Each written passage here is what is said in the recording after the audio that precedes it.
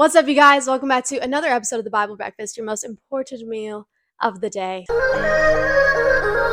If you listen to my last podcast, I promise you this podcast will be a lot less in your face. I'm going to be talking about something so cool because my perspective changed. I used to be the spokesperson, the Christian spokesperson. You do not need to go to church to be a Christian. And while that still stands, I still believe that, I'm going to stop saying it because I feel like it misses the mark or it confuses people. I do not believe that we need to go to church to be saved. I think that that's how I should be wording that. I gave my life to Jesus in my bedroom during COVID, and you might have at a church. I just believe that Jesus is everywhere, and I feel like there has been a lot of people the enemy has used to confuse other people to get them down this religious route. When I say we don't need to go to church, I'm trying to say that we're saved by grace. It's nothing you can do to earn your salvation other than believing in Jesus and believing the one that God sent down here to get on the cross for our sins.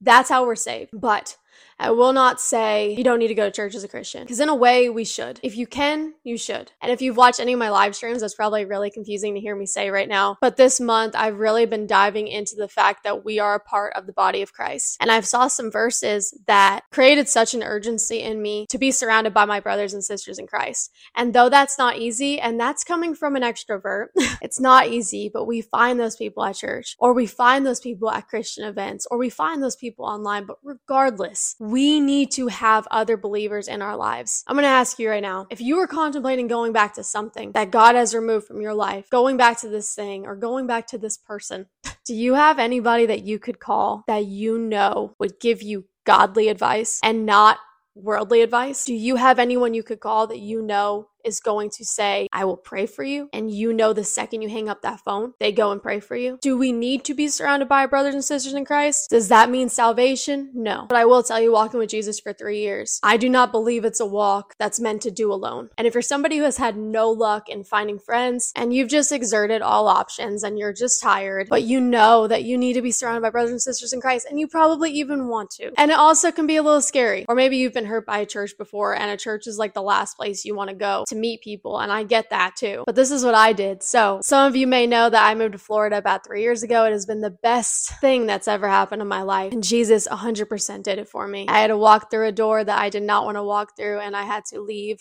people behind that I did not want to. And sometimes God puts doors in front of us that we really don't want to walk through. And we're like, God, do you have another door? Please, I don't want to walk through this one. I don't want to break up with this guy. I don't want to break up with this girl. I don't want to leave these friends behind. I don't want to go to a different state. I don't want to give up the vape.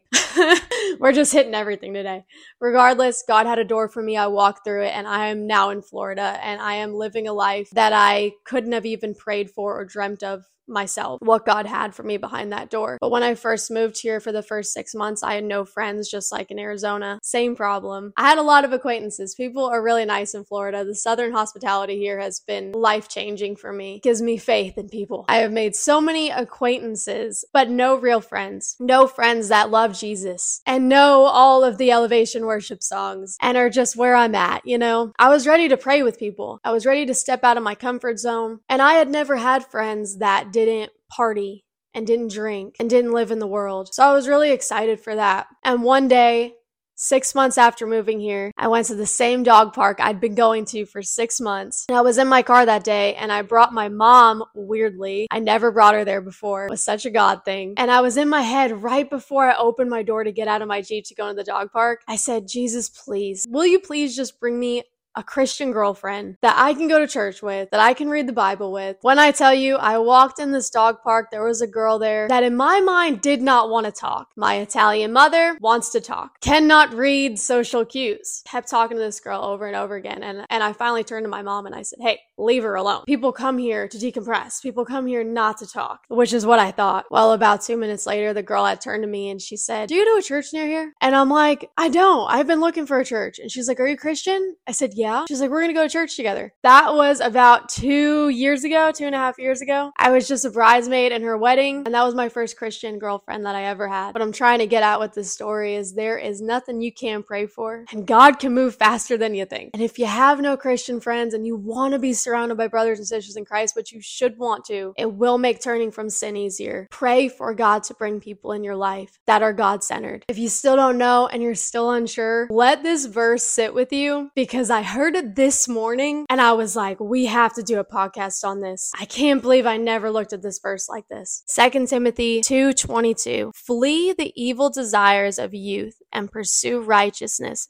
faith, love, and peace. That's the first half of the verse. These are things we want to do, right? Do you have chains in your life that you want to get rid of? Do you have sin that you thought you'd turned from by now? Whatever you're trying to get rid of to get to this, to get to the fruits of the Spirit, we're all pursuing righteousness, faith, love, and peace. And God wants us to do that. The other half of 2 Timothy, verse 22, along with those who call on the Lord out of a pure heart. God wants us to do this walk side by side. And if you're saying you're introverted and you would just rather do this walk alone, because it seems a lot more comfortable. That was me. I always called myself an introverted person, and God created me into somebody I didn't know existed. So pray for people to help you walk in your calling, because that's what's important. I love you guys. Thank you for coming to another episode of the Bible Breakfast, your most important meal of the day. See ya.